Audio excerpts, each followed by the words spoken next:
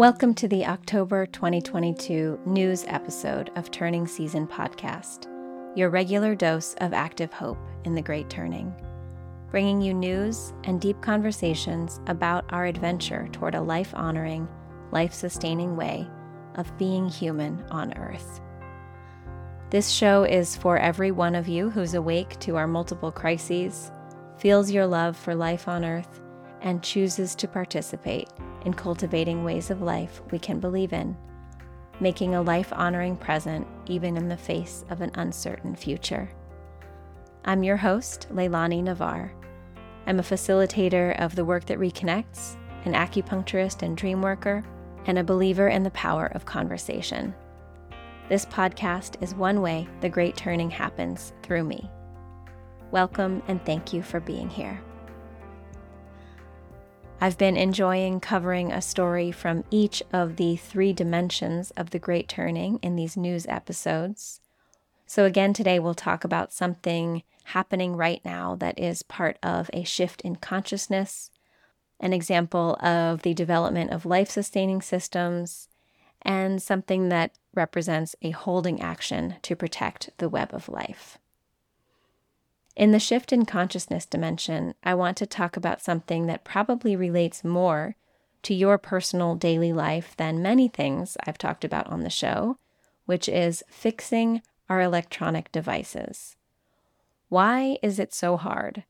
Why, when we as a species, as an ecosystem, put so much human labor and resource extraction and ecosystem destruction in to get the minerals to make our phones and our computers and our car batteries, why do we so quickly have to throw them away and get new ones? Why are we creating literal tons of toxic e-waste and dumping, burying, burning it on the land and in the water we live with and depend upon, and making this part of our legacy to our children and even to our future selves? A recent report released because of Microsoft shareholder activism showed that repairing rather than replacing smartphones would reduce greenhouse gas emissions from those devices by 92%. So 92% of the greenhouse gas emissions associated with smartphones comes from their manufacture. So why do we keep replacing them?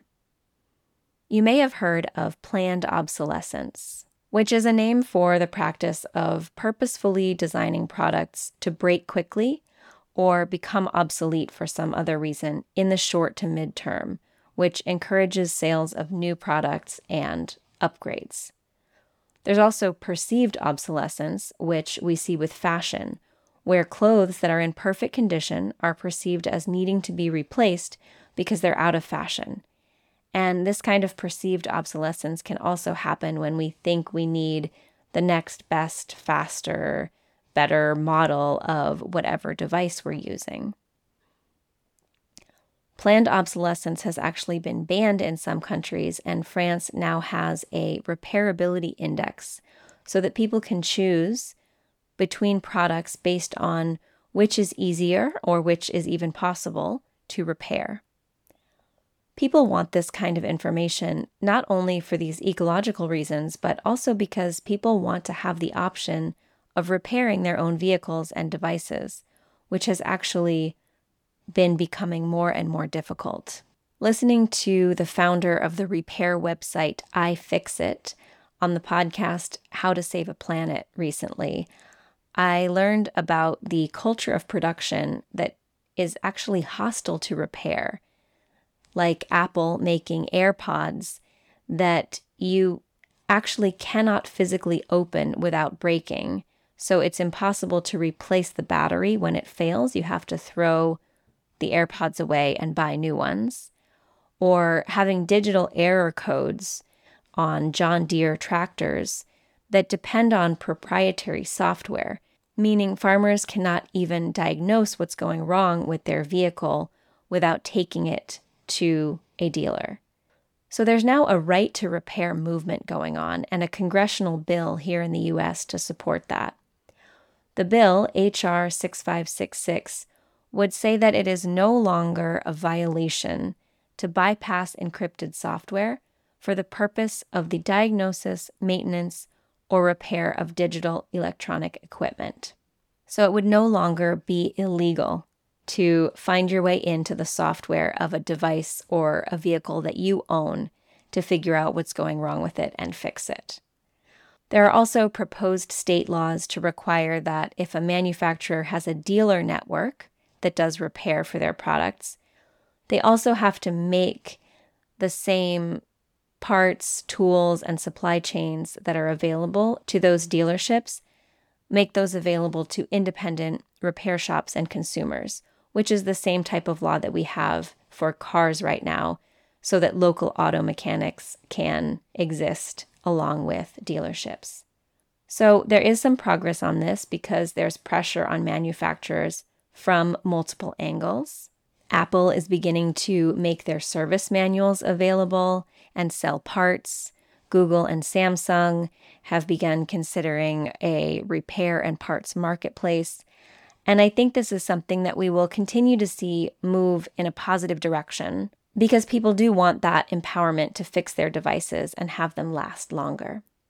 I see this as a shift in consciousness away from a disposable economy, a linear vision where we extract, use, and then throw away, although there is no away, to more of a consciousness about respecting and keeping in circulation what we have extracted and considering the costs of something not only in relation to a single company's expenses and revenue and profits, but the costs to the whole web of stakeholders who are connected to what's being produced.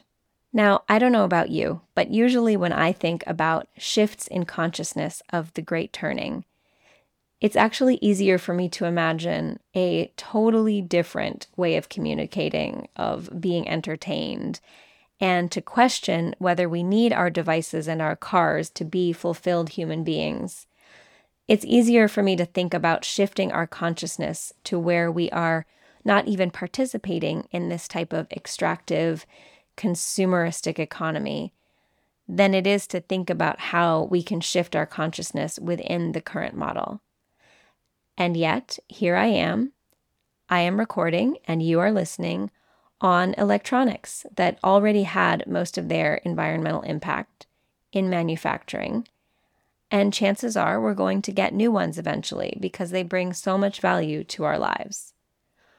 So even though this is a shift in consciousness still within business as usual, and even though, yes, the iFixit website has Black Friday deals coming up and they are a business who want us to buy stuff, for me this is about shifts in direction, shifts in orientation, even by a few degrees.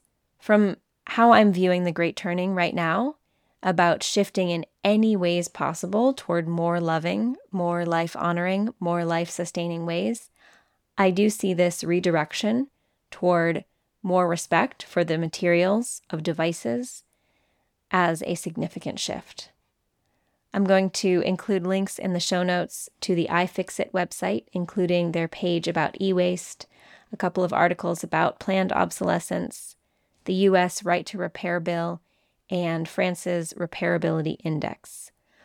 So dive in if you're interested and let me know what you think about all of this. I am genuinely interested to hear.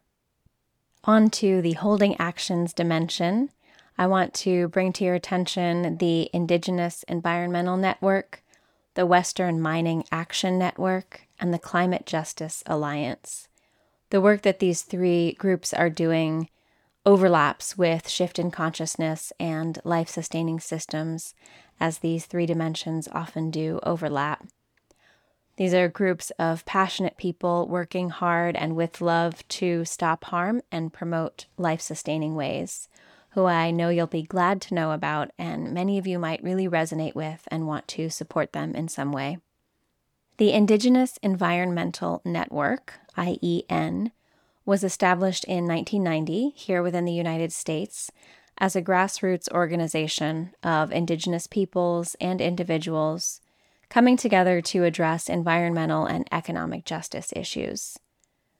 IEN's activities include building the capacity of Indigenous communities and tribal governments to protect sacred sites, land, water, air, natural resources, health both of people in the community and all living things, and to build economically sustainable communities. The network is consistently active in many types of holding actions, and keeping up with their blog is a good way to stay up to date on what's going on. Recently, they've posted about a protest and spiritual walk organized by White Mesa Ute in opposition to the White Mesa uranium mill. They've shared about holding Congress accountable for just, effective legislation on fossil fuels and protecting drinking water and the Great Lakes from an oil pipeline, among many other things that are going on right now. Through the Indigenous Environmental Network, I became aware of the Western Mining Action Network, who bring together people from mining-affected communities and allies working in legal aid, scientific support, and environmental NGOs for cross-cultural knowledge sharing, elevating Indigenous voices, leadership development, and training in environmental advocacy and democratic organizing. They have a conference coming up, co-hosted with the Reno Sparks Indian Colony, to increase awareness of mining in the Great Basin area that is threatening local communities, while addressing the social and environmental impacts of mining across the U.S. and Canada. They'll be talking about efforts to save the sacred site that we know as Thacker Pass, which I discussed in the last news episode 2 episodes ago, to protect that site from proposed lithium mining. They'll be talking about mining for energy transition technologies, mitigating climate change, and Indigenous rights. Both the Indigenous Environmental Network and the Western Mining Action Network are talking about the idea of a just transition from an extractive economy to a regenerative economy, which you can learn more about from the Climate Justice Alliance. The vision is that the transition to waste-free production and consumption is just and equitable, which means that it redresses past harms and creates new relationships of power for the future. So the term just transition represents a whole variety of strategies to transition communities into thriving economies that provide dignified, productive, and ecologically sustainable livelihoods, democratic governments, and ecological resilience, so deeply rooted in the environmental justice movement. To me, these types of actions are the epitome of holding actions. They aren't about stopping humans from harming other than humans, water, other animal species, trees. They're about protecting all of us alive on Earth, people being very much included. You can find links in the show notes to the Indigenous Environmental Network, the Western Mining Action Network, and the Climate Justice Alliance. On to the life-sustaining systems dimension, let's talk about sponge cities. People around the world are recognizing that more green and blue infrastructure in relation to gray infrastructure improves a city's resilience in the face of both floods and droughts. Green and blue refers to plant life, grass, trees, gardens, as well as water, ponds and rivers. And gray refers to buildings and pavement. There's now this idea of sponge cities, which are urban areas with lots of blue and green, so they can absorb rain and prevent flooding. This is right in line with my conversation with Charles Upton in the last interview conversation episode, talking about all the things he knows how to do right on the ground wherever he is, like absorbing more rainwater, collecting rainwater, which can provide water there on the site, reducing water demand from elsewhere, cool the local air on a larger local scale, which lessens the urban heat island effect, and can bring back rain. Experts are now talking about how cities need to be designed like giant sponges so they can absorb water rather than be vulnerable to such devastation from floods or from water shortages. At least 700 million people, and that number is growing, live in areas where rainfall extremes have increased, as we saw with the flooding in New York last year. So the amount of ground covered by plants and by absorbent soil, and that absorbency is greater when the soil is healthy, another reason to continue increasing organic and regenerative farming, the amount of ground available to absorb really matters.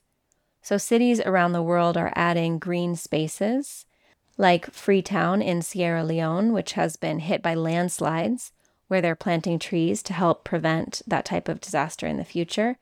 And Tirana in Albania is creating a ring forest to clean the air and put up a boundary on urban sprawl. And researchers in Central Park in New York City are studying how climate change is affecting the park and how best to continue to care for the ecosystems of the park. In the show notes, you'll find links to read more about sponge cities and the Central Park research.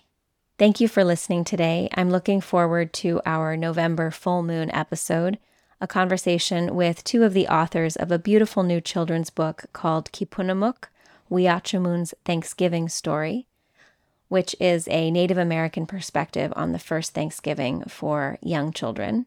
In the meantime, if you know someone who would appreciate this news episode or one of the conversation episodes, please share it with them. You can send them the link to turningseason.com, or if you're listening on a podcast platform like Spotify or Apple, click the little share icon and text or email the episode to them.